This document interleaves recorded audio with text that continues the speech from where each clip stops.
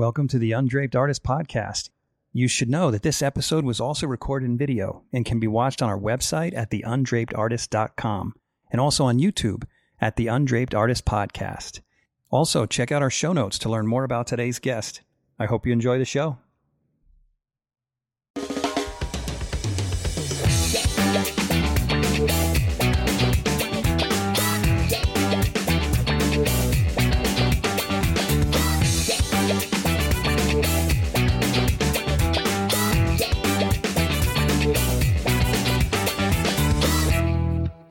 Ellie Wilson, welcome to the Undraped Artist Podcast.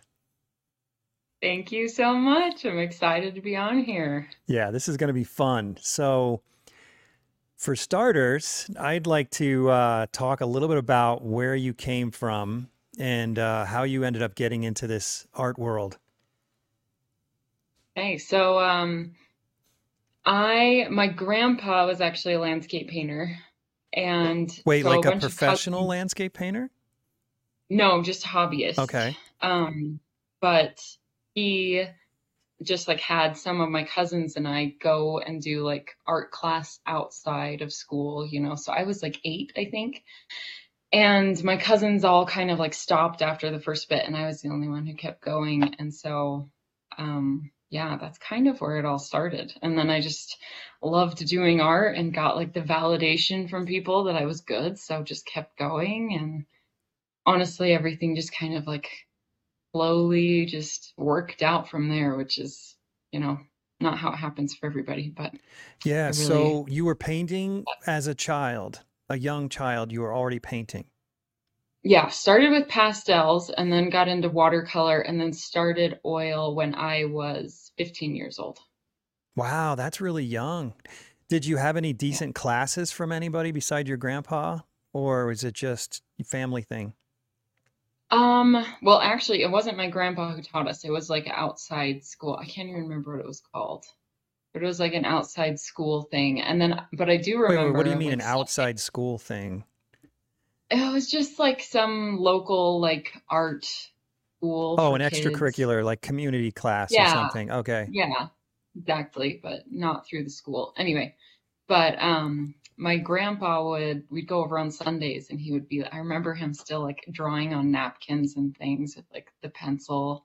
Like, this is how you do a mountain. You do like the silhouette and then you come down with the lines to show the form, which is not how I do a mountain, but that's how he did a mountain. Uh-huh. And I remember him just, teaching me stuff like that. And yeah, and then eventually it got to the point where now, like, he would watch me and like just last year and the year before, he'd watch me and be like, how are you mixing that color? And I'm like, just yellow, red, grandpa. Like, so it was interesting to like see the whole, I don't know, everything flip in a way. And then he was asking me for advice. So it was kind of fun. Man, that's cool that he's so humble and he doesn't have a big ego about it. He's proud of his granddaughter. Yeah, yeah. I mean, he was like really big into gardening and stuff, so he didn't really get up in the studio too much. Yeah. But yeah. Yeah, it's funny. My daughter just went home. She's 18. She just went home to my parents' house in New York. And so it was their graduation gift. We flew them, my twins, who are both 18, home to their grandparents. And my mom calls me up after the trip and she says, man, I saw some of Addie's art. Because, Addie, maybe you don't know, my daughter studies with me. And my mom goes, dang, she's a lot better than you were at her age. And I was like, yeah, she is. And she said it like she was really concerned about my ego. She's like, how does that make you feel? I was like, I feel great about it. I'm like, Mom, did you forget what it's like to be a parent? I mean, I want her to be better than me. It was just funny, her concern. So I don't know why I said that about your grandpa. Of course he's proud of you, right? Yeah. That's awesome. Yeah. So, but then where did you end up going to college? Did you study art in college? So I got tipped off in high school to do illustration at BYU because I wanted to go to BYU and I almost went into the studio department and Oh, so glad I did. Looking back, I'm like, wow. Yeah. Yeah. So Okay. amazing. Loved it. And so in college, like I think for me, going to college was like a really good decision because I wasn't sure exactly what I wanted to do yet. Like I went into college thinking I'm going to be a still life artist because through high school, basically all I painted was like dessert because who wouldn't want to just paint donuts and cookies and then eat them? Yeah, of course. So So I was like, still life. And then after my first figure drawing class, I was like, I'm doing figure, like I'm doing portraits. And Really? then the next year I was like, I'm doing children's books. And then my senior year, I was like, I'm a landscape painter. This is what I'm supposed to do. And I honestly think part of me was like, my grandpa was a landscape painter. My great grandpa and great grandma were landscape painters. My great great grandpa was a landscape painter. I'm not going to be a You got to be landscape painter. kidding Like, me. too much. Yeah. That's quite a So, lineage. Holy cow. yeah. Yeah. So I was like, I'm not going to do it. But I did. Just, you know, Did you I have guess I'm any just, teachers at the university, at Brigham Young University, that were particularly inspiring? yes. So I had Michael Parker. He's a figure drawing. He's just like one of the figure drawing teachers, and he invited me and a few other students to go plein air painting. And I'd Mm-hmm. never been plein air painting before, and that was like the start, basically, Really? for me. And then Well, give David me more. Dibble. Tell me more about that. What was that first experience like, and why was it the start? Because the look on your face sort of said it all. But for those listening, tell me more about why that was the start. So it was just like being outside. Like all of a sudden, I was just like, I can go outside and be in nature, which I love. I'm obsessed with. Like that's just how so I grew up in the mountains, like living in a cabin, basically. And so it was just like, this is the dream come true. Like I can go outside and paint outside, like merging my two favorite things in the world. So that's kind of, I guess, why it was the Yeah, fate all just fell into my hands. that's awesome. So from that point Yeah. on, there was no going back to the figure and still life, at least for now. Yeah. So that was kind of like, well, it was interesting because I still loved the other things, but then um I just every week getting out and being like outside because I think part of me was like still married to the idea that I wanted to do like figure or something else. And so it felt kind of, I think I was like just denying my destiny. Like it was just like my lineage is just like all of this landscape painting like coming into my body and I'm like, I'm not gonna do it. And then I was just like, no, you are. You were still So just I being a think I was bratty in teenager. denial. Yeah. Like, I'm not Yeah. doing what my parents and grandparents are doing. It's not happening. Definitely not. But here I am. Anyway. So was that the main teacher that really influenced you then at BYU? I'd say so. I mentioned a little earlier, David Dibble, I think, was the biggest influence. And he actually um, was hired into BYU like as a teacher when I was a junior. And Oh, I remember him coming I was in Brother Barrett's. I don't, everyone calls at BYU, just in case you don't welcome know. to our culture. People, yeah, people call the professors brother instead of professor. Anyway, so Robert Barrett, he I took portrait painting from him, and he had two teachers who were applying for the job. One of them, David Dibble, come into the class and teach. And afterwards, he was like, which one do you think like you would want? And David Dibble, if you don't know, did like a background. He worked at Blue Sky Studios, so he had that like digital background. So I was like, I want to do traditional painting, so I think the other teacher would be great. So I actually didn't even like vote for David Dibble. He actually had his vote. Really? Didn't vote for David because I was like, I don't want to do digital art. That's just like not my thing. And then David Dibble came in and it was like greatest blessing of my life that he was hired because I remember sitting down in his digital painting, like intro to digital painting class, I guess, Mm-hmm. um, in your year. And he was like, I didn't think I was gonna, do digital painting. I thought I was just gonna do traditional forever, but like it's an amazing tool and I'm here to teach you how to use it. And I'm so glad he did because I do use it a lot, even though I'm not great at it. Um, but he was showing demonstrations in class one day, and Scott Christensen came up in the slides as one of the examples for paintings and stuff. And I was like, that is incredible. Like, I fell in love with Scott's stuff, just the way he captures light and color. Yeah. Oh, I So could from see the there, influence there now that you mention it. I mean, it's subtle, but I see it. yeah, yes, from there, I was with my husband in, where were we? What's that called? It's in Idaho, Okay. Sun Valley, Idaho. And there were some galleries, and we walked into one, and we were talking to this gallery owner, and my husband, who's like way more outgoing than me, was just like, do you know of like Scott Christensen's work? Like, do you know if he does internships? Like basically asking for me because I was so shy. And he was like, she's an artist. She's not going to tell you, like, she's not going to talk herself up, but she's an artist. And do you know if Scott does like internships and things? He was like, actually, I know Scott, the gallery owner. He's like, I know Scott. I'll like call him and ask if he would consider that. And a few weeks went by and I hadn't heard from him, so I like shot him an email like, "Do you remember me? I'm wondering if like you got a reply from Scott." And gallery owner was impressed that I reached out again and like double checked, and he's like, "Let me just ask him right now." And then I was just walking around on campus and get this phone call and answer it. "You interested in an internship?" And I remember just being like, "What?" Wait, you cut out for a minute. So Scott Christensen himself called you or the gallery? Yeah. And he said, are you interested in interning with him?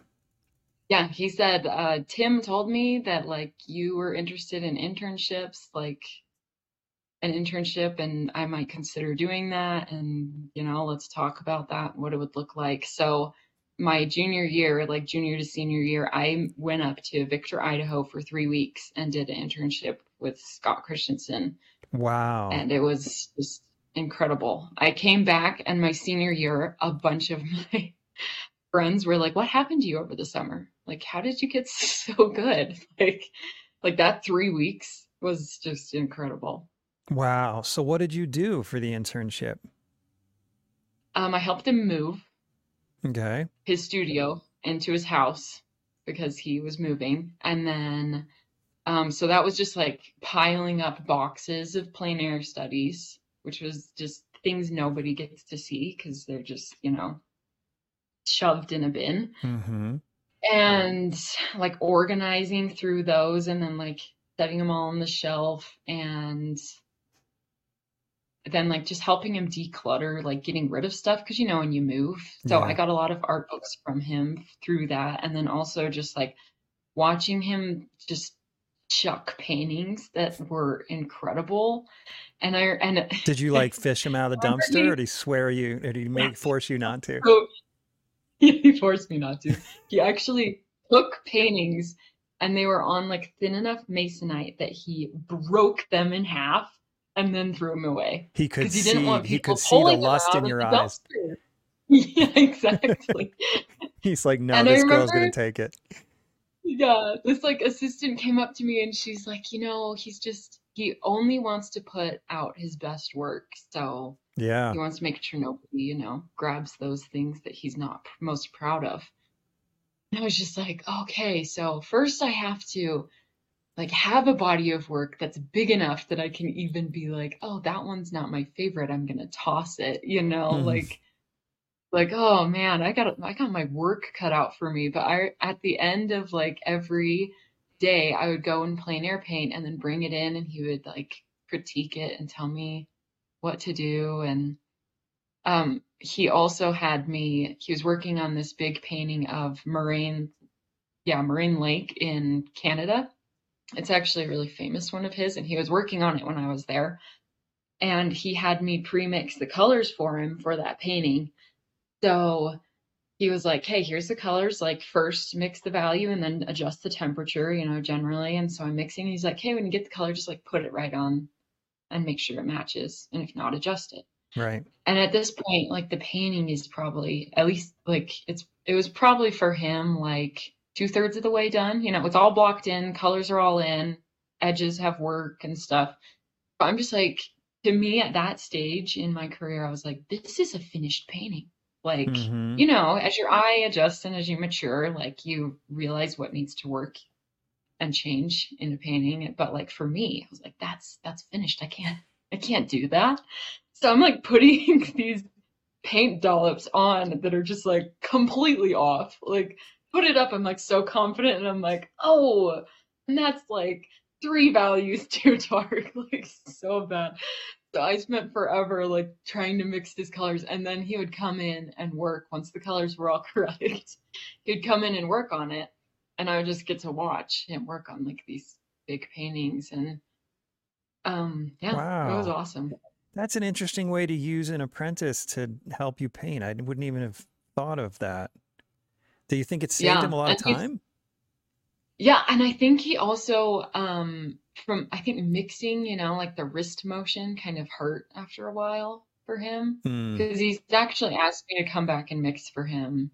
Like has asked if I want to do that again, which I'm like, yeah, that'd be awesome. I'd love to, just watch you paint and chat and I don't know, absorb like a sponge as much as I can. So So does he mix a lot with a palette knife or something? yeah, just pre-mixing before with those bigger paintings, just pre-mixing piles. So it'd be like he'd Right. have me pre-mix like a couple lights for his cliffs and a couple darks for the shadows of the cliff, and then like the lights of the clouds and then the shadows of the clouds, stuff like that. So it was kind of like a light and dark general color, and obviously a correct value at that point that he could work from. Hmm. I Yeah. mean, at least those are huge paintings. So if he wants to have, consistent color through, then I think, that's one of the things. Yeah, that makes sense. So how big is huge? You talking like 4 or 5 feet or bigger? Yeah, I think it was 5 feet by 5 feet at least is what I remember. Okay. But I was also, just, that could be just You were my little and brain. young. Everything looked bigger. Um, Yeah. so how often did you go out and paint, and did you go paint by yourself? Yeah. So it was like the end of the day, and then in the morning, I would go paint by myself. And then it was like weekends I had off. So, which I didn't want off. I was just like, I want to do more. But yeah, so weekends I would go paint morning and evening and stuff, and they weren't great. But I remember I brought one in, and it was like just awful. And I had actually ended up like wiping part of it away. And I was gonna just like paint over it. He was like, don't paint over it, just keep it because you've got like valuable color notes here. And for me, Hmm. going outside and painting always was like, I need to create a finished painting instead of like this is a valuable color note that I can use like with photo reference to create something that has like the right feel and has captured the like moment's soul, I guess. Right. But you do today do plein air paintings and sell them. You're not just using them for studies, right? Yeah, yeah, I've gotten to the point now where I don't know, there's two mindsets because I have like some days it's like just, capture something as fast as I can and just do like a ton of stuff just as fast as I can. And I usually do, I'd call them book studies because I have like a paper book that I actually learned how to make from Scott. It's just like a brown craft paper Mm-hmm. bound into a book. And then what happens is like you're using a lot of turpentine with your oil so that it like, because the paper sucks the oil so much because it's so dry, it just like sucks the moisture out of it. And it does that enough that I can just close the book or just flip the page after Mm-hmm. and it doesn't like stick. No So I joke. can like just flip and flip and flip. And so I can go out plein air painting and like hike, like I can hike to a destination that's far enough away that I don't want to bring a bunch of panels and then get them all wet and try and like transport them back down the trail. Instead, I just bring the book and then I can do like, 10 paintings on location at that place and just like flip and get all the notes I need. So Wait a minute, there's that y- mindset. you can And actually close the book on a fresh painting? yeah, yeah. But what if you do some impasto? That's dry enough too? Or you just avoid that? You keep it It, washy? when I was in Jerusalem, I did this like painting at the Garden of Gethsemane, and it was like this olive tree, and I mean, I was plein air painting at night, so looking at when I brought it in, it had like all these interesting blues and greens and stuff going on. But I did the stars, and then I closed it, went home, opened it up, and all the stars had like squished. So there were like all these moons. Okay, so that answers the question. So you keep it Yeah, thin then so that it sucks all the oil out of it. yeah. So I use why not just use a different medium? If it sounds like because I know you went into gouache eventually. Why even yeah. do oils if you're using them almost like gouache? Yeah, so it looks a lot like gouache. I think I have some on my website, but yeah, it looks a ton like gouache. And gouache, I use gouache now. I hadn't really used it at all, and then I started using it in Europe because we traveled to Morocco and where was it? There was another place that I was not sure if I was going to be able to find turpentine. Hmm. Because I mean, basically everywhere you can find it. But Morocco, I was like, we went to Marrakesh, and I was like, I don't want to try and find a hardware store in that place. Yeah. I just want to be like there and paint. So that's kind of when I jumped into gouache a little bit, and I have found that I have so much experience with oil and like mileage using the brush and the paint that I can capture accurately more what's in front of me with oil than with gouache. And I'm getting there with gouache, but still like the color mixing and like some of those things I'm still like figuring out. So if I really want to capture something like perfectly, then I use oil. If I don't care about it being like perfect, then I'm good with gouache. But Well, that in gouache changes value so much. It's so frustrating. You think you nailed it, yeah, and then 2 minutes later, it's two shades darker or lighter, depending on the yeah, color. Yeah. yep. I know everything, all the values just go. Yeah, right to the middle. Yeah, no kidding. Yeah, there goes my contrast. But that's also kind of what's appealing about it too. I'm anxious to look. I don't want to look at your art yet, but I mean I'm anxious to show people your gouache because I think your gouache are gorgeous. I love your Oh gouache paintings. no, don't say that. There's no gouache on my website. Oh, there isn't? Oh no. It's funny. I was listening to, oh, who did you But you have it on interview? Instagram. Stephanie.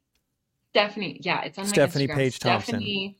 Yeah, because she doesn't do watercolors on her website. Maybe she changed that. But I listened to that and I was like, I don't do gouache on my website. Like I realized that. I was like, huh, You should. You that's should have a interesting, gouache right? You page just because kind they're of, gorgeous. yeah. Yeah. Well, thank you. So okay, so let's back up again. So when you finished the internship with Scott Christensen, then I'm assuming you came back and continued your education at BYU, correct? Yep. Yep. Finished up at BYU. I had my senior show project, and David Dibble was my mentor for that, which was awesome because he's just an incredible landscape painter and just understands light and everything so beautifully. So that was amazing. I had like, I had to theme it around something because I was in illustration, so I kind of had to pull something together. So I actually themed it around the creation of the world. So I did like 3 to 4 plein air studies or just smaller paintings, and then I did one like large painting for like each of the days of creation, and I basically sold out of that show opening night. Wow, So that congrats. kind of like just jumped me right in to everything. Like just realizing like, oh, I can do this. Cause I feel like coming out of college in illustration, um, a lot of like some of my friends and people just like didn't really know what they wanted to do. And then like I think it kind of you graduate and it's like anticlimactic. You're like, oh no, now what do I Mm-hmm. do? Like all of a sudden your professors have become like, I don't know, your peers in competition, I guess. Like you have to try, you're like elevated to this new level and you're realizing like at that point, like I have to work my butt off to be able to actually get up there to where I want to be. Like it doesn't end there. And I think that's the mentality with education a lot is like this is where it ends because that's what other professions and majors are like. But with art, it's like that's the beginning. Like that's basically school's just there to teach you the tools you need to be able to like move forward and keep progressing after you graduate. So Yeah, and plus, I went to a university as well. And the other thing is, even though there are some cases like with David Dibble, who was also doing fine art on the side, most of the teachers aren't doing their own fine art career. And if they are, you don't see it because you only see them in a classroom setting. So you leave school knowing a little bit about painting, but nothing about a career, nothing about how to make a living as an artist. yeah. Yeah, I they had a class at BYU called like I can't remember what the title, but basically it was like preparing you for a career in the arts. And it Mm-hmm. was just like the biggest waste of time. It Because they was didn't so know bad. anything or what? I don't know. I can't remember who they hired, but it was just like I have thought so many times like if I taught that class, which is terrible, but I'm like if I taught that class, I would be brutal to those students because that's what they need. Like they don't need the pat on the back, like here you go, let's send you on your way with your degree. They need like the reality check. And I think with artists, with me and some of the other students, like you just don't, I don't know. There's like this mentality of like, I don't want to put myself out, like it's vulnerable, to be like, okay, I'm gonna like jump out there and just like walk into a gallery and be like, I want to be in your gallery. I'm an artist. I'm super Mm-hmm. good, you Mm-hmm. know? Like that that's not, I don't know. There's not a lot of artists like that. It's more of like the you walk around the gallery and look at art and then as you sneak back by the front desk you're like, "Oh, I enjoyed that. I'm an artist too." And then you leave and you're like, "Ah, blew it." Oh man, that's too funny. Well, okay, I want to ask you about something. So you said you would teach that class, but then I want to get back to this point about this idea of insecurity as an artist coming out of college. So let's not forget about that. But you said you would teach that class more harshly, but that I find that a little strange because when you came out of school, you just sort of took off. Like maybe I'm wrong, but I don't perceive you as having a rough road.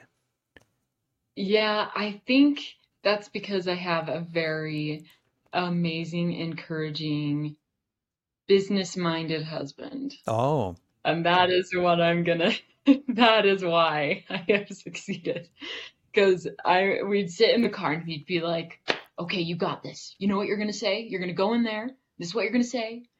Okay, now go in there. And then I'd come back out and be like, how'd it go? Did you do it? Like, do you have your pitch? Like, it was just Really? What a like blessing. realizing like there's a lot of preparation that goes in before you walk in there.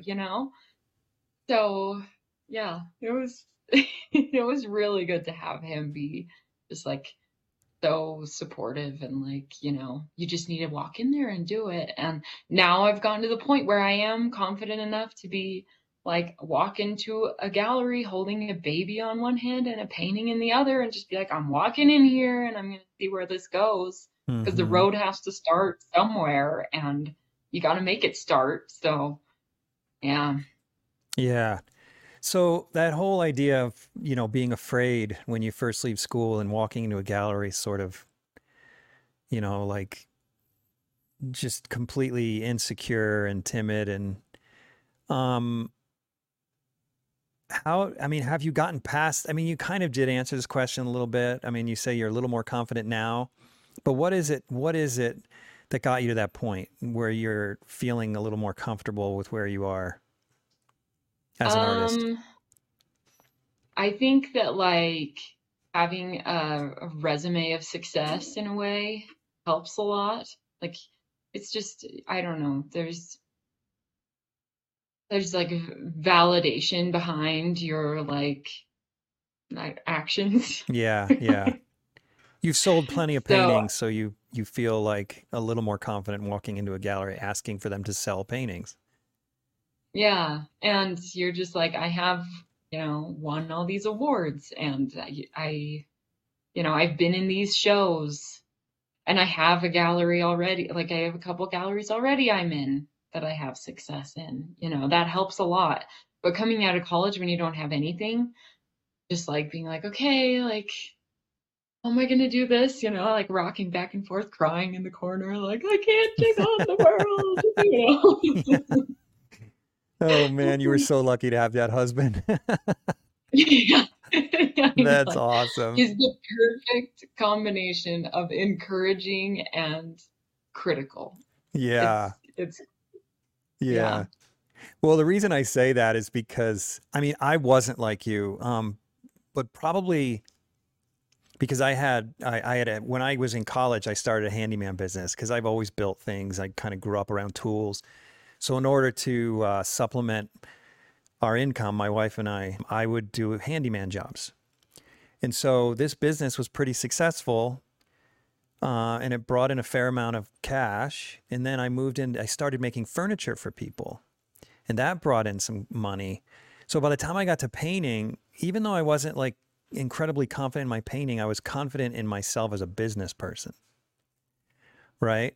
So that's why I say you're lucky to have your husband because I don't think I would have been in the same place if I hadn't already walked up to clients' doors and already negotiated prices and already had to give bids. You know what I mean? And because you're green, you're just like, okay, I know how to paint.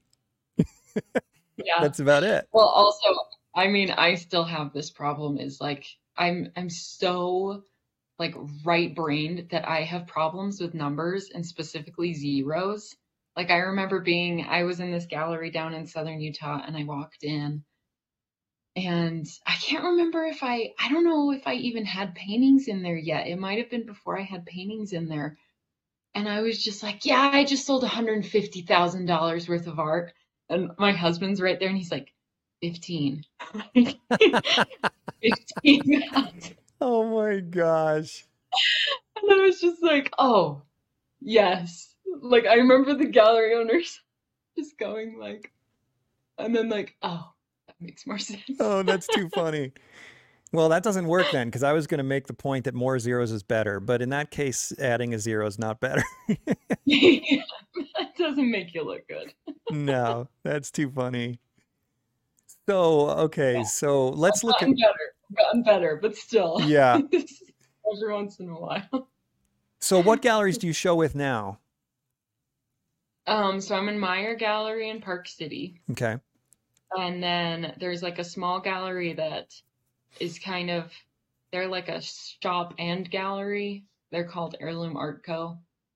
Is And that in southern I actually Utah? have no, Oh, that one is in Provo. And I've actually had a ton of success in that one for what it is. But I was in one down by Zion National Park.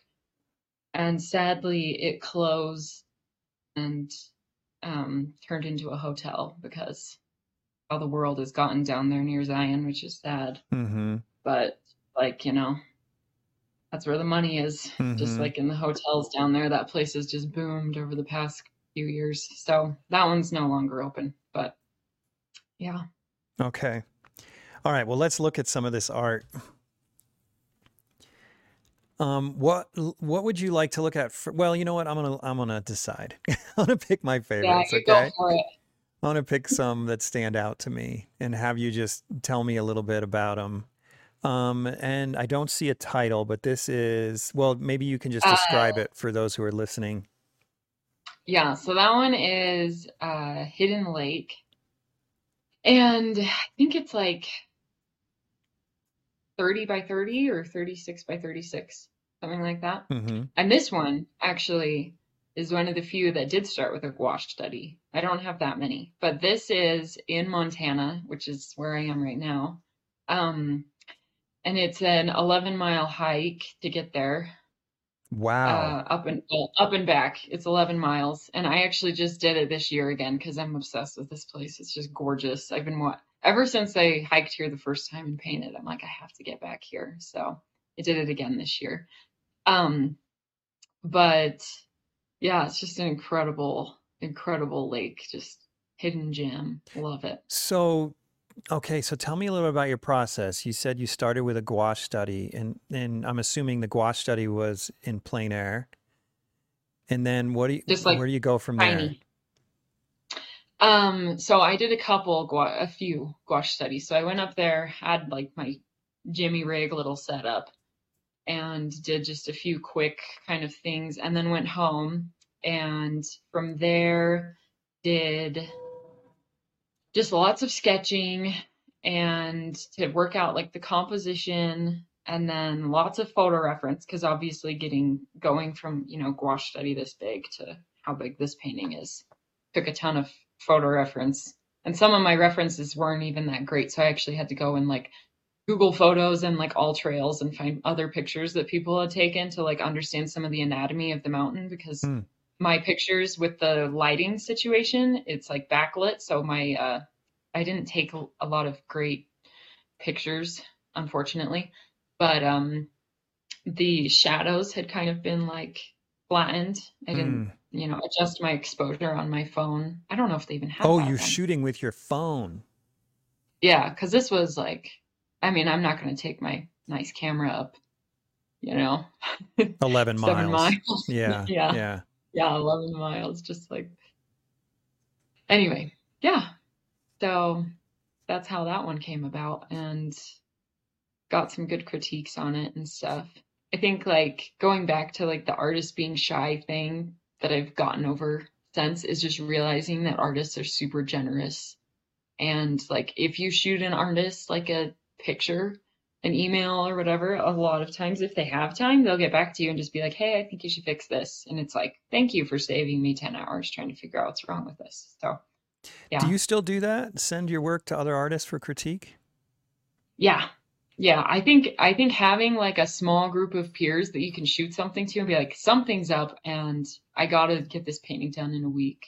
Like, what the heck is going on? And then they can just say, "Oh, there's your issue." So this painting actually, I don't think it had sky in it for a while, if I remember correctly. What do you Because I mean? You liked cropped it the lower or something? No, no, like the value, like the blue sky didn't exist for a long time because I liked the value arrangement with the white clouds. And so was kind of like this one white cloud, which wouldn't really make sense. So I was trying to play around with value arrangements and like trying to get that right with that blue sky Hmm. shape. And, had to talk to a few people. And then I think actually David Dibble might have been the one who told me to throw that in, change just the whole painting. Like all of a sudden it's just like, oh, that's what was missing. Yeah, that's nice. So who are some of the go-to artists that you depend on? So there's like a group of artists that I do lots of, about once a year, we do like a plein air trip together. We're called the Storytellers. We, interesting. We were like, when I lived in California in the Bay Area, John Burton, if you know him, Hmm. he's down in Carmel, and I got to know him. And then he actually had Tristan Leach, who lives in Utah, out for kind of an internship thing with him, basically. So he like learned about Tristan, and then Tad Retz in New York flew out and did a similar thing with John. And then Charity Anderson, who lived near me in the Bay, also knew John. And John Burton actually was like, let's like get the, four of you all together because you're like similar age. It would be fun to have like two boys, two girls, just like an interesting dynamic, and pull you guys together and create something. And we came up with the name for ourselves for Storytellers for our first show, and then we've just kind of called ourselves the Storytellers since. So we have a group text that I shoot them stuff quite a bit, and then Josh Clare sometimes, and Brian Mark Taylor and David Dibble, And then John Burton sometimes too. I'll just like shoot them texts. Every once in a while, I'll shoot Scott a text, but usually it's like, I don't know. I don't want to be that person that's like, look at my paintings. I'm like, I know you're so busy. So I usually, like, if I go and visit him, I'll bring a few things in person. Hmm. But I think I value like um the like friendship relationship that I've made with him more than the like I feel like he gets a lot of people who come in and ask him stuff. So I feel like when I'm with him, I want to be that person that's like, I want to be here and show you that I'm like interested in you and spending time with you instead of like, give me a critique and now I'll leave. So Right, right. I don't do stuff too much, but Yeah. No, that totally makes sense. All right, let's pull up a couple others here. If you do have a favorite, let me know. So this is one that feels influenced by Scott Christensen to me. oh yeah, yeah. Yeah, can That one is that's a plein air. I started a plein air study with that one. I think that one is 9 by 12. It's called Frozen Over. But I mean that's like 10-degree weather here in Oh Montana, my gosh. just like right up from the cabin, and just like stood out in the snow, like shivering as the sun's coming up over the hill. And I'm like, okay, I just have to capture this. It's so pretty. So it's freezing my butt off, but yeah, I loved the colors in it and everything. Yeah, it's But gorgeous. So did like you a perfect exaggerate? Christmas Oh, go card. ahead. I just said it's like a perfect Christmas card. Yeah, no kidding. Did you exaggerate like these bushes down through here? Or was it fall and 10 degrees? No, yeah, those are dogwoods. They turn red in the winter. In the winter they turn So that red? Wow. so you'll see them. I think there's actually some in Provo Canyon, and usually there's some in the canyons in Utah too. They all turn like crazy red. Oh my gosh, that's So amazing. yeah, yeah, get your snowsuit on, Jeff, and get Yeah, out I've never there. seen that before. Yeah, and I've seen a lot of that in some of Scott's paintings to me it always felt like fall and winter mixed and I just assumed he got it on the first snow, but maybe a lot of times it is dogwood or something Yeah, and similar. I think I pushed, there's a bit of warmth in those because of the sunrise, but usually they're a little more purple. You can actually see those like a little bit further back ones Yeah, have a there's a little lot of more purple back up in alizarin in here. them. Yeah. So where was this painted? That is the Alpine Loop in Utah. Oh, that's So such I'm a in gorgeous Montana right place. now, but I live in Springville, Utah right now. Yeah, So that's such a gorgeous place. Are we at that peak right now? almost, well, actually, I don't know because I'm in Montana and the aspens here are like bright yellow starting to fade. And I think they're just starting to hit in Utah because the elevation change. Right. So I think I'm 1,000 feet higher. So the trees here have changed sooner. Anyway, yeah. So the week after next, will that be around the peak? Mid-October? I think maybe next week. Usually all the leaves this year have actually been a little late. So usually it's like the beginning of October, like first week of October. So I think next week maybe if they're just delayed a tiny bit. So I think they're a week or maybe a week and a half behind even, and I have no idea why, but Hmm. I've Okay, we noticed need to that go this year. painting. We need to go painting next week then.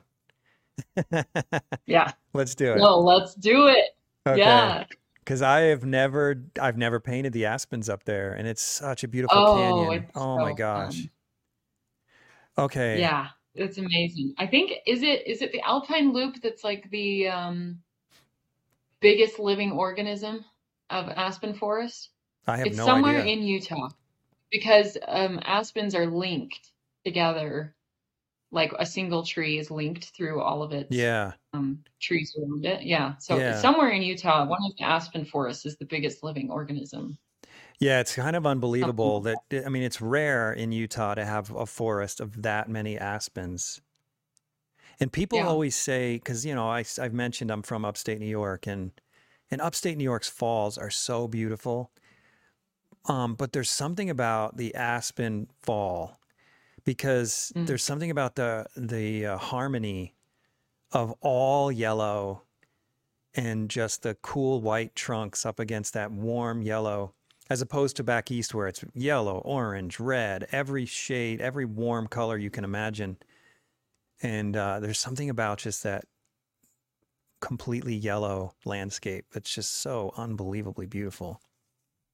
Yeah, I think it's like the like white trunk of the aspen is like this blank canvas for color reflection to just dance around on, and it's just like I just love that. Yeah. Like it's got usually the full like the ferns and things underneath will be like a dead orange and they bounce up and it's beautiful. I love it.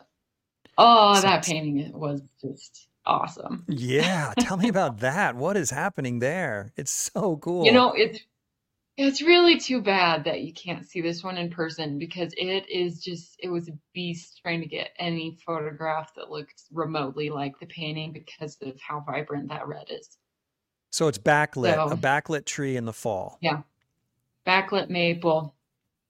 This one I was kind of like an experimentative piece.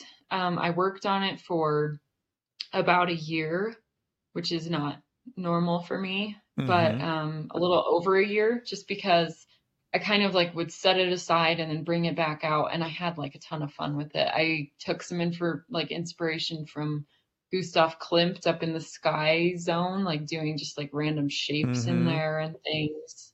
Obviously, no gold leaf, but um, yeah, so I had a lot of fun with this one, just like messing around with color and things, because it was honestly kind of a challenge piece. Like I wanted to do a red maple because red is a mid-tone value. Mm-hmm. And so just trying to compose a painting that was mostly themed around a mid-tone was just really fun and interesting. So yeah, I liked that And one. there's a lot of movement in it.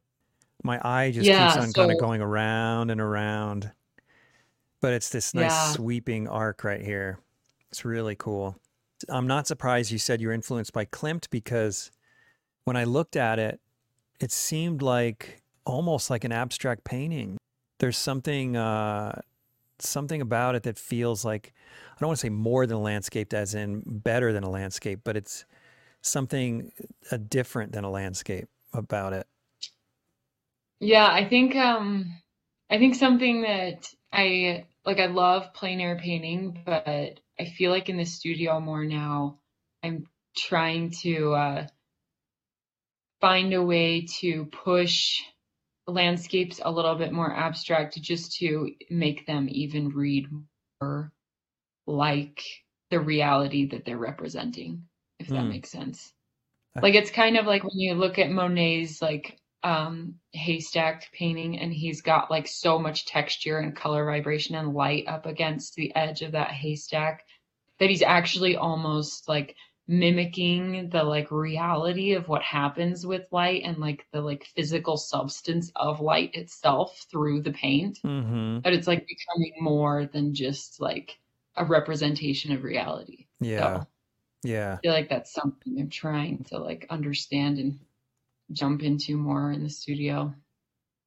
Wow. That is some lighting. Tell me about this one. Yeah. This is up near Park City, Uh, right? yeah, that's Park City. And that one is completely fake. Okay. Totally made I up. mean, no, that barn exists. I've done plein air, lots of plein air studies of that barn, but like the way the clouds are and the lighting and everything in that is like staged, but so referenced from other plein air experiences, I would Right. say. So Yeah, it's got it's a this feel combination. like you've got this dark, almost stormy sky, but it suggests there must be a break in the sky, in the clouds, somewhere outside a Yeah. picture frame. Well, you get that a lot in the winter time and I guess late fall as I'm trying to represent here. Mm-hmm. Um, in Utah, you get that like really heavy storm with those clouds up against the mountains as they've like moved in. Mm-hmm. But then they'll be thinner out in the west. Although this is this is the east, Right. technically, from like the lighting. But they'll be heavy, they'll be thinner out in the west, and then the sun breaks through like right at sunset and gives that alpine glow, just like such a so beautiful. Just Yeah. love it. Yeah. Amazing. Oh man, those mountains, that is gorgeous. The subtlety There's and my value. my napkin, the silhouette and then the every time I see Tim, because my grandpa, his studio had a window that just looked at Timp, like Yeah. unobstructed view of the mountain. And so it was always like every time I see Timp now, and maybe it's just because he died this year, I don't know, but it was just like, it's like, okay, pretend there's things underneath, like the rocks and the cliffs and everything are underneath this like napkin of white.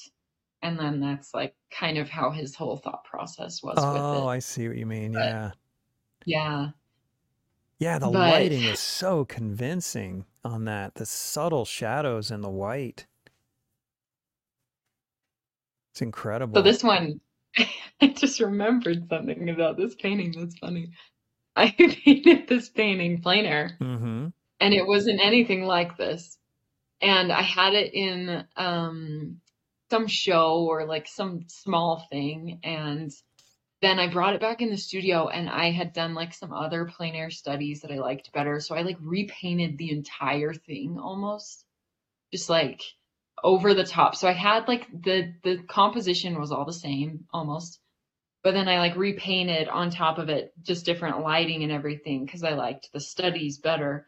And then I had a lady had taken a picture of it and messaged me the old one and was like, "Do you still have this painting? I want to buy it." And I was like, "Ah, Oh man. doesn't exist anymore."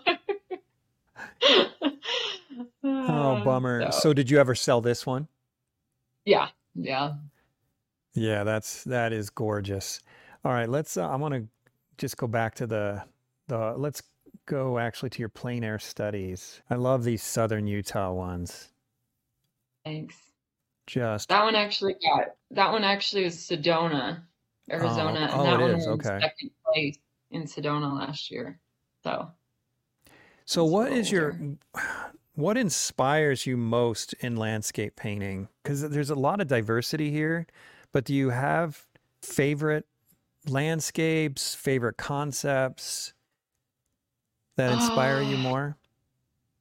no, I think I'm just obsessed with nature and Really? then just love all of its beauties. And just when I see something just incredible, I want to paint it. And sometimes it's not that incredible, but it's incredible to me. And it's like, I love this dead bush and I'm gonna paint it. I don't care what you say.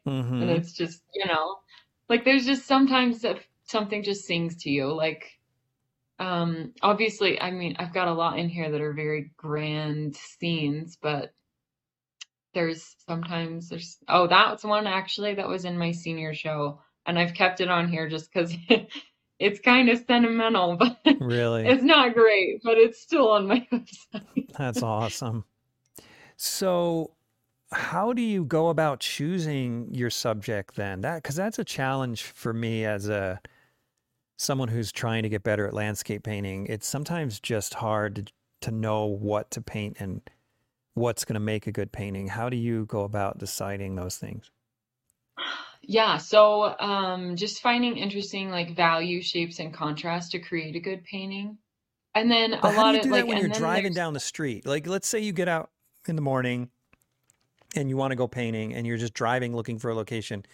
How do you find good shapes when you're driving at 60 miles an hour through a canyon?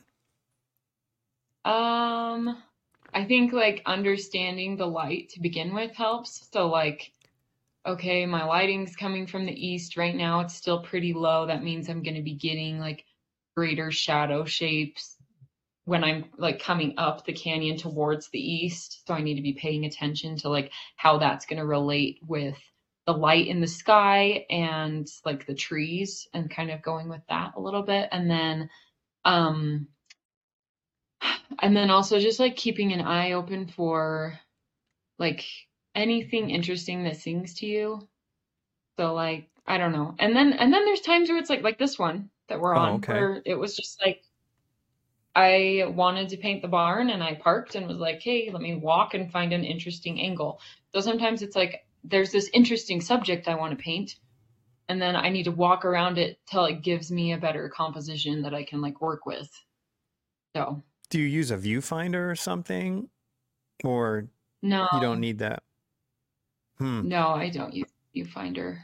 Yeah, because sometimes I find myself driving for hours looking for something to paint and just wasting a whole morning or afternoon just I think looking. hiking, I think hiking helps. Does Because it? a lot of times I hike my locations, and I think sometimes like parking and I mean, a lot of times you see something amazing and you can't paint it because there's no parking. So it's like Right. I'm going to park and then kind of hike until I find what I want to do. So a lot of them are just like, and that way you're moving slower and then something speaks to you and you can do the whole like step forward 10 feet, move to the left 10 feet, like, and then it's easier for it to present itself to you in a lot of ways if you do that.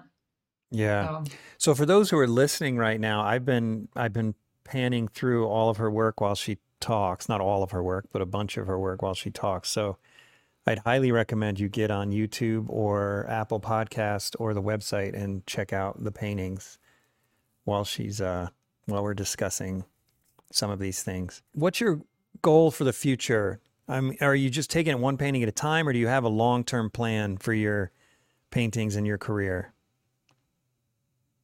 um, I think like things kind of adjust and change for me quite a bit.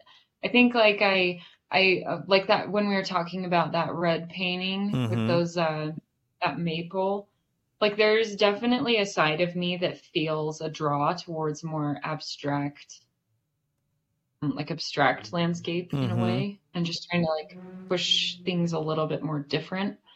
But then there's a part of me too that's like, I just love like the painting we started on with the hidden lake. Yeah. Like I just love that grandeur. And it's something that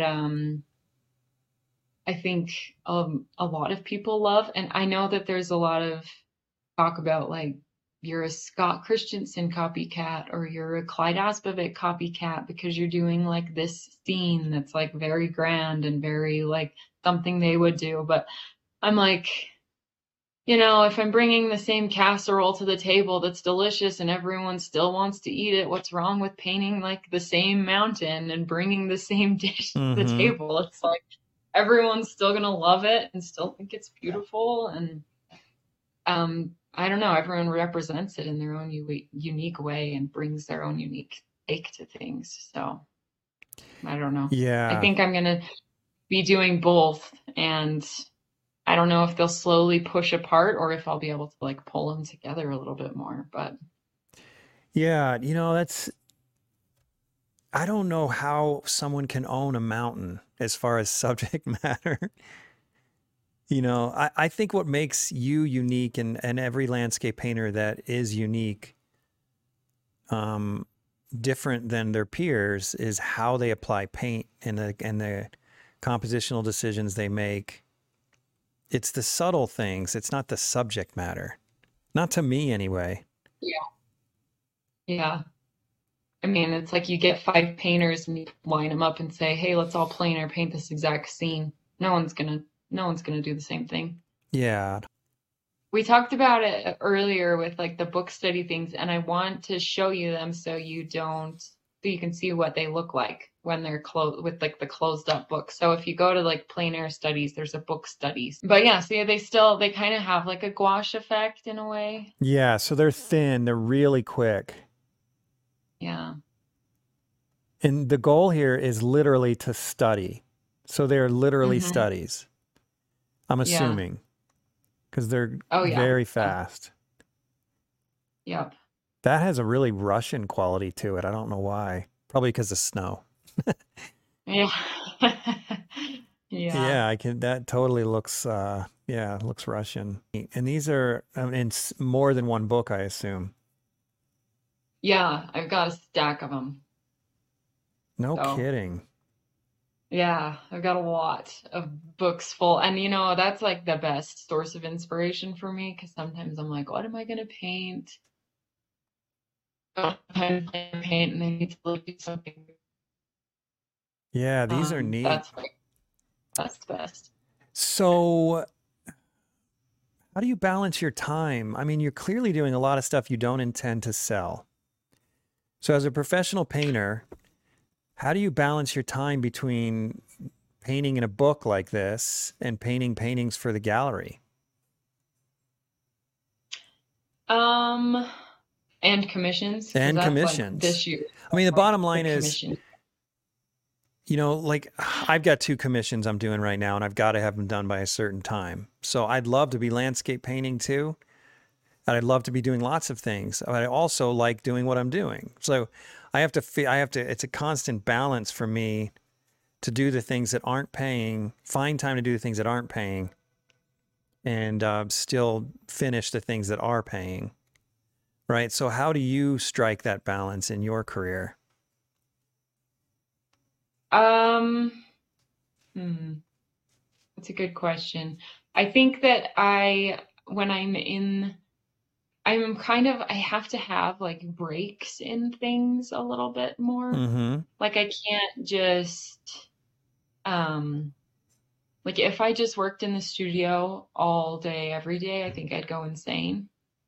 And so I have to do like that. I'm gonna go up to Montana and just like leave my commissions and my studio work and go plein air paint for a week and a half, which is what I'm doing right now, and just gather information and like study from life and then go back in the studio. And a lot of times, like being out and studying from life, then when I return to the studio, I see like all my mistakes Mm-hmm. because like, oh, I've observed from life enough to be like, oh yeah, that's what's wrong with that. Like, so after if I'm in the studio too long, I start making like mistakes because I'm not um, capturing things accurate to nature. Right. Yeah, so I mean that's kind of a lame answer, but I think it's just like I have to balance because otherwise, like I have to take the break to do something that I want to do that's different and passionate so that I can like get back in and bang my head against a commission canvas until it's done. So do you justify it by seeing as part of the process then? Yeah, I think so. Um, I think it's hard to tell somebody like, "Hey, I have this deadline for your painting, but there's something not quite right about it, so I'm going to go and leave it for a week and paint." And Exactly. I Yeah. think people are understanding of like they're like, "Oh, you're an artist, like your process." Like there's something about being a creative person that people just understand that you're like, "Yes, you just do you." And, Mm-hmm. I know you'll create something beautiful in the end, but like I trust your creative process. And so far I haven't run into anyone that's been like, "No, I don't think I don't think that's a good idea. You have to finish my painting, Right. whether or not you want to. Like it needs to be finished, and if you ruin it, and I still want it in Yeah. time." Like, I don't Yeah, know. no, that's never happened to me either. So, Yeah. and then what about the rest of your life? Because I know you're a new mother, relatively new. How old Wow. is it daughter or son? She just turned one. Okay, so you're a pretty new Daughter. mother. Yeah. So how do you balance Yeah. that with a Oh, career in painting? well, she just took her first steps this week, so now I'm screwed.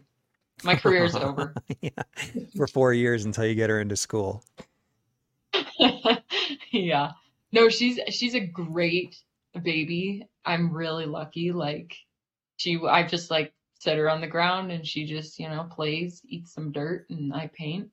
Now that she's walking, I've got like a little like pop-up play pen thing that another mom told me about. So I'm just gonna shove her in that. And I have a plein air competition in Sedona in a couple of weeks, and she's coming with me. My husband's working, so it's like we just, make it work. She gets put in the hiking backpack and we go hiking. And I get a good workout having my plein air stuff on the front and baby in the back. And then Wow. I get there, I like paint as fast as I can, which honestly is like instant reactions. Couldn't come easier because I don't have the time to waste. So she goes on the ground and plays after she's done hanging out in the backpack. And throw her some Cheerios and just make it You're work. just you're just lobbing Cheerios over your shoulder and hoping her mouth's open. Yeah. Yeah, I like dumped a bag out. I was like, hey, I meant to like only dump a few, but here's a bag of Cheerios. And then she just like ate dirt. So I was like, just wasted. So how many of these show because you just went to Spring City, we saw each other there, and now you're going to Sedona. It's only been a month since Spring City. How often do you do these what do you call them? Uh Plein air Plein air competitions. competitions. Yeah. I don't do a ton. I used to do more. Um, but I'm picky and choose I can be picky and choosy about them now. I think coming like right out of college, it was great because it was a way to like get some awards behind my belt and things like do these plein air competitions and then have some things when I approached a gallery to be like, hey, look, people like my stuff and I've won things. I think Mm-hmm. that's kind of valuable.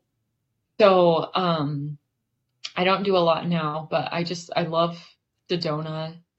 They just like treat their artists really well, and it's fun to like I've gotten to know them. Just my first year was last year actually, and Lucy was like 2 months old, Mm-hmm. and it was crazy because I was breastfeeding, so I was like, I'm going to paint, and then I'm coming back, Wow. and like feeding you, and then going to paint. It was just anyway, it was fun.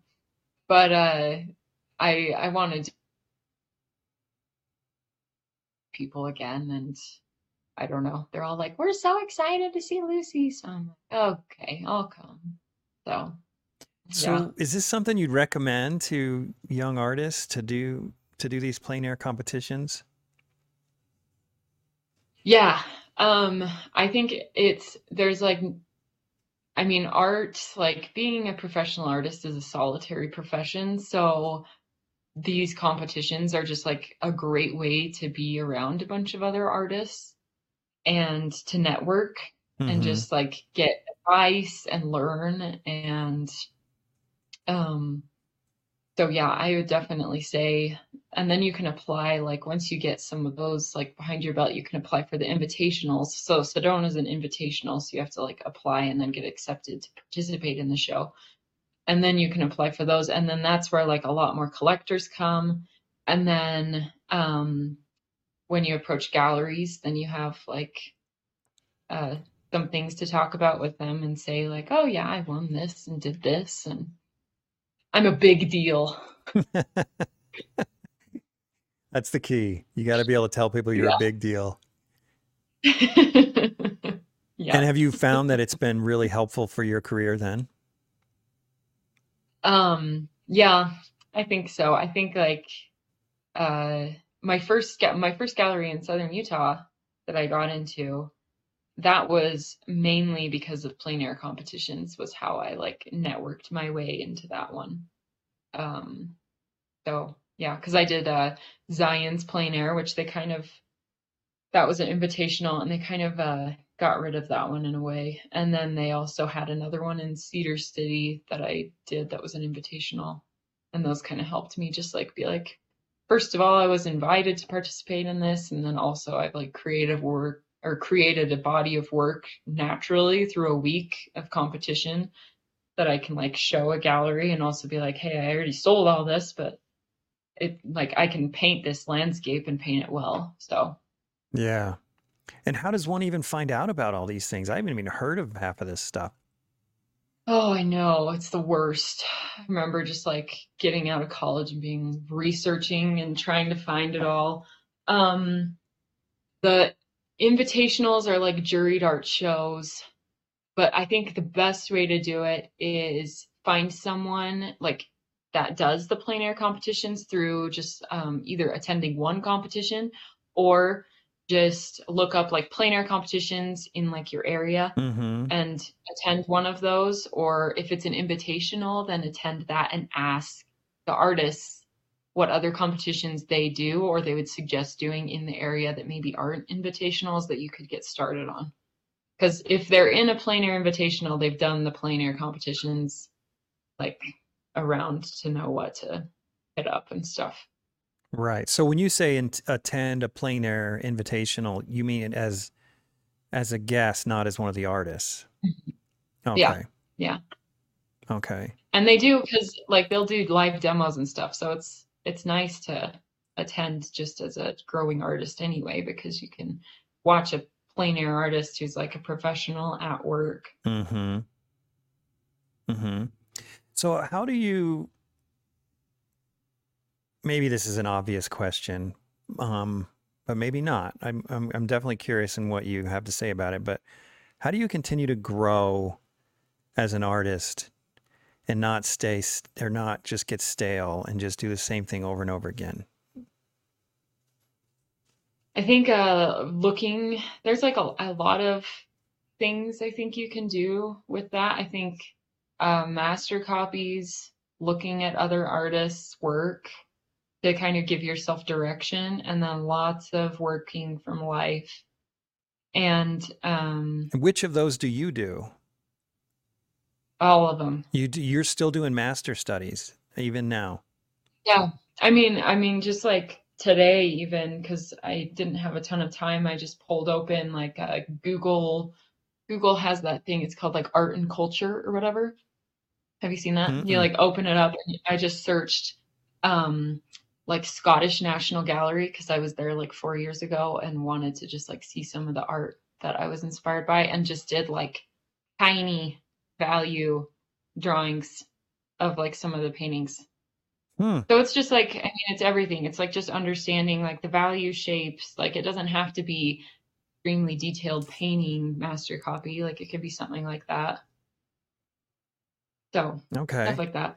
And then earlier you'd mentioned that when you studied with David Dibble that you were sort of resistant to digital work, but that now you use Yeah. it in your work. So can you tell us more about that? Yeah. So my main use for digital is just like photoshopping over a painting I'm having troubles with. So I can take a picture of it. And now they have like apps on your phone and stuff. So like when Really? I was right after I had my baby, like with that red tree painting we looked at, I was trying to figure out it actually didn't have any sky in it. It was just like flat, like red, just anyway, the values were all really mid-tone. And so I was just sitting there and I was like tired, just had a baby and just like had it on my phone and was kind of playing around with just the stupid paint app and like put in the right sky shape and was like, oh, that's what I'm going to do. So it's like the best way to like solve problems easily because you can always just like erase whatever you painted over the top and then like fix another shape or move something around or whatever. So I don't use it a lot when it comes to actually taking um like a photo reference and then like adjusting the photo reference. I know a lot of people do that. I think David Dibble does that as well, but um I usually use it to just like fix things in my painting and experiment with like what's wrong when I get stuck on something in the studio. So do you ever think it'll evolve to doing it in the way that David Dibble does it, where you, because my understanding is that I need to bring David on the show and talk about it more, and I'm going to ask him about that. But my understanding is that he and many other artists will literally finish the painting digitally, essentially solve all the problems digitally before they ever even touch canvas, which I can see how that would be a Yeah. huge time saver.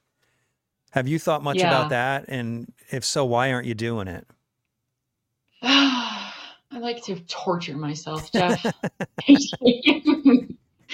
No, I don't know. I think I start out with an idea and I like the way things are going and then something adjusted and I don't know what it is and I fix it. But I've never been the type of person that plans the entire painting out before I start it. And I think that's just kind of the way I work. Yeah. Maybe and I'm not an amazing digital artist and I don't like spending time on the computer. Mm.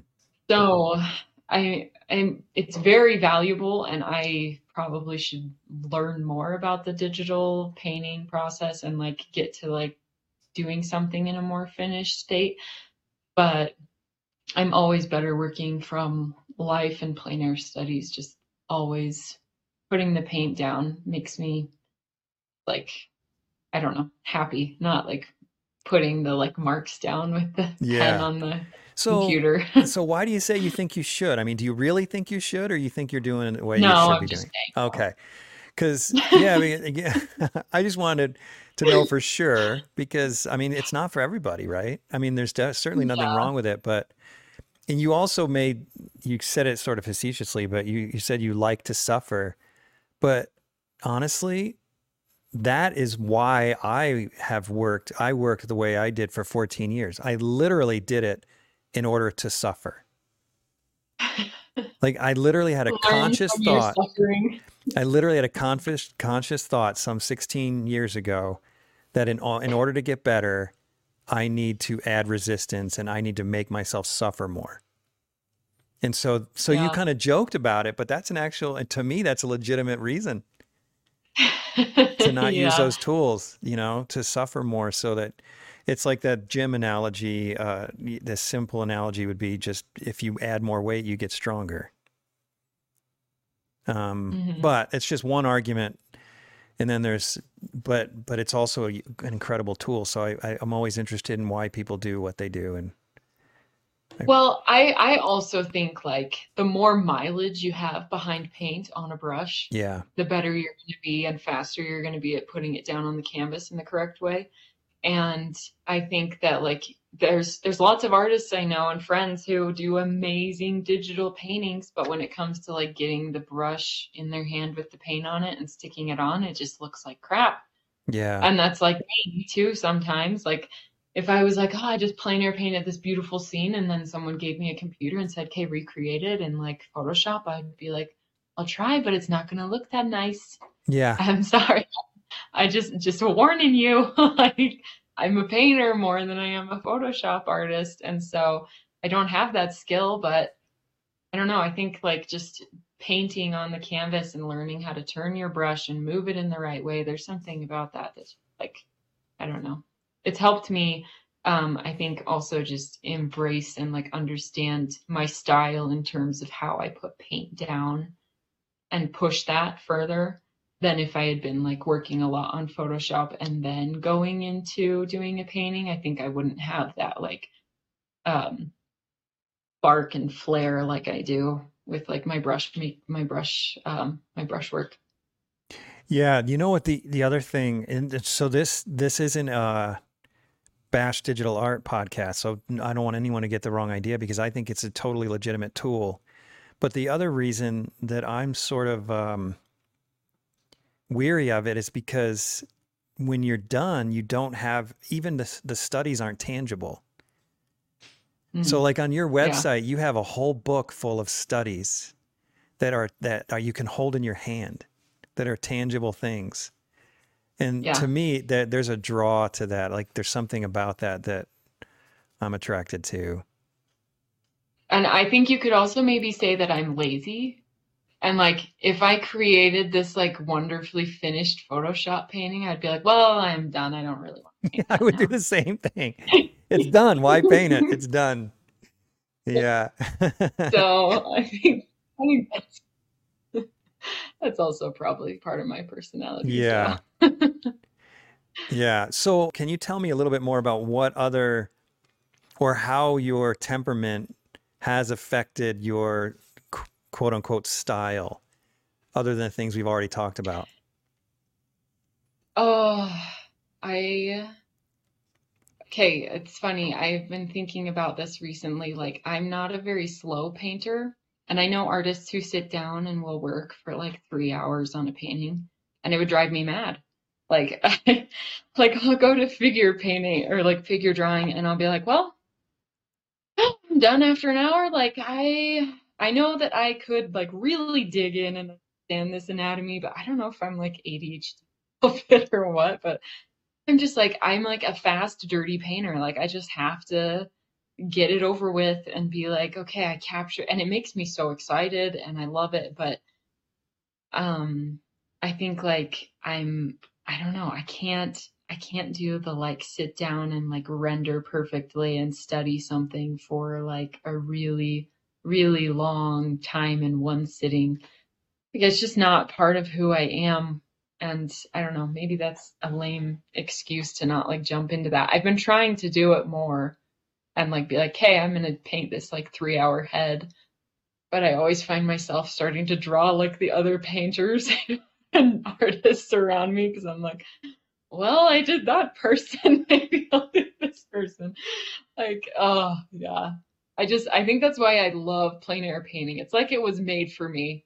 It's like, you're only going to get this light for an hour, so better hurry up, It's Hmm. just, So how do you cope with that impatience, for lack of a better word, when you're in the studio working on a big painting? it's weird when it like as the painting increases in size, I think that I have more like fire in me to finish like at least like into a step. Does that make sense? So like if I was doing plein air painting, I'd have like 5 minutes and do the block in. But if I'm in the studio and have a huge painting, then I've got like, an hour to do the block in. And it's like, I like that still like translates over to be like, hey, I finished the block in. Like it's like a milestone thing, maybe. Like I'm like, Okay. hey, I did the block in. Now I do it, like it's still fast though. Like a lot of my studio paintings are like still one or two passes if I Mm-hmm. have it like figured out to the right point. So, Hmm. and then there's ones that are a year because I just am like experimenting and that, But you're just not playing working on them around with it for a year. You just have in your studio for a year. now. Yeah, just I mean that one probably sat with its like face to the wall for, you know, 8 months Right. being punished. You're grounded. Okay, Ellie, before we go, I want to ask you one final question. So, if you could give a piece of advice to aspiring artists, what would it be? Um, I think I would say work from life because that's what I was told as an aspiring artist. And it's, there's no better teacher than working from life. And I would also say that, like, if you think you're really good at art, then you're probably not as good as you think. And then if you think you're really bad at art, then listen to your peers and mentors, and you're better than you think.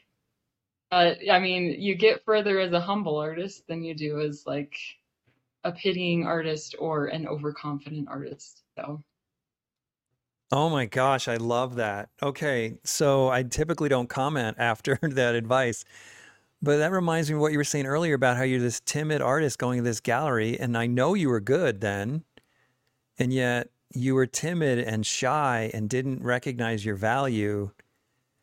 And but yeah, that's what makes you good because you're always teachable and willing to keep yeah, learning, right? yeah, it's true. It's like as soon as you think you're the best, then you're going to stop learning, and that's not what that's not what it's about. You got to keep learning and growing. And it's funny because you'll look at yourself in a year, and this happens to me a lot, and I'm like, I thought I was really good, and that painting's off. Like it's like it just happens. Like you grow and you learn, and sometimes you hit this moment where you're like, I'm great. And then you look back a year later and you're like, that was awful. And then other times you're like, oh, you look back a couple months later and you're like, oh, that was actually pretty good. So Well, I always tell yeah. my students because I'm very often down on my work and in my own studio where it's private, I'm going to be critical of my own work and be very vocal about it. Not like in a whiny way, but yeah, no, this isn't right. That's not right. Um, and my students will say things like, "Oh my gosh, if you're not good, then what does that say about me?" That's the thing about being an artist. The better you are, the more you understand what you don't know. Yeah. Yeah. So it's And like I this think like, tortured artist soul because the better you get, the more you sort of dislike what you're doing and the more you crave further growth. yeah. And I think like as you grow and study other artists' work, you get more of a critical eye. Hmm. So when you approach your own work, you're able to really like pin down the problems quicker Yeah. or see the problems just in the first place. Yeah. Well, yeah, we're all doomed to a life of the tortured artist. Oh my God. We Did and that freeze? that That froze freeze, it. that freeze was amazing. Oh Oh shoot. my That gosh. was great. Ah, I don't think that's lighting. I think you're turning beet red from embarrassment. You know this is staying on the podcast, Ellie. Thanks for oh man. that great grand finale. That was a great Yeah. explanation. Yeah. All right, thanks again for doing this. It was awesome having you on the show. Okay. We'll see Hey, you thanks. soon. That was fun. Yeah. Take care. Okay. Bye. Bye. Thanks for tuning in to the Undraped Artist Podcast. If you enjoyed it, subscribe. And if you could, leave a comment or review. That really helps the channel. Please share the show with your friends, and if you're feeling generous, consider a monthly donation at theundrapedartist.com.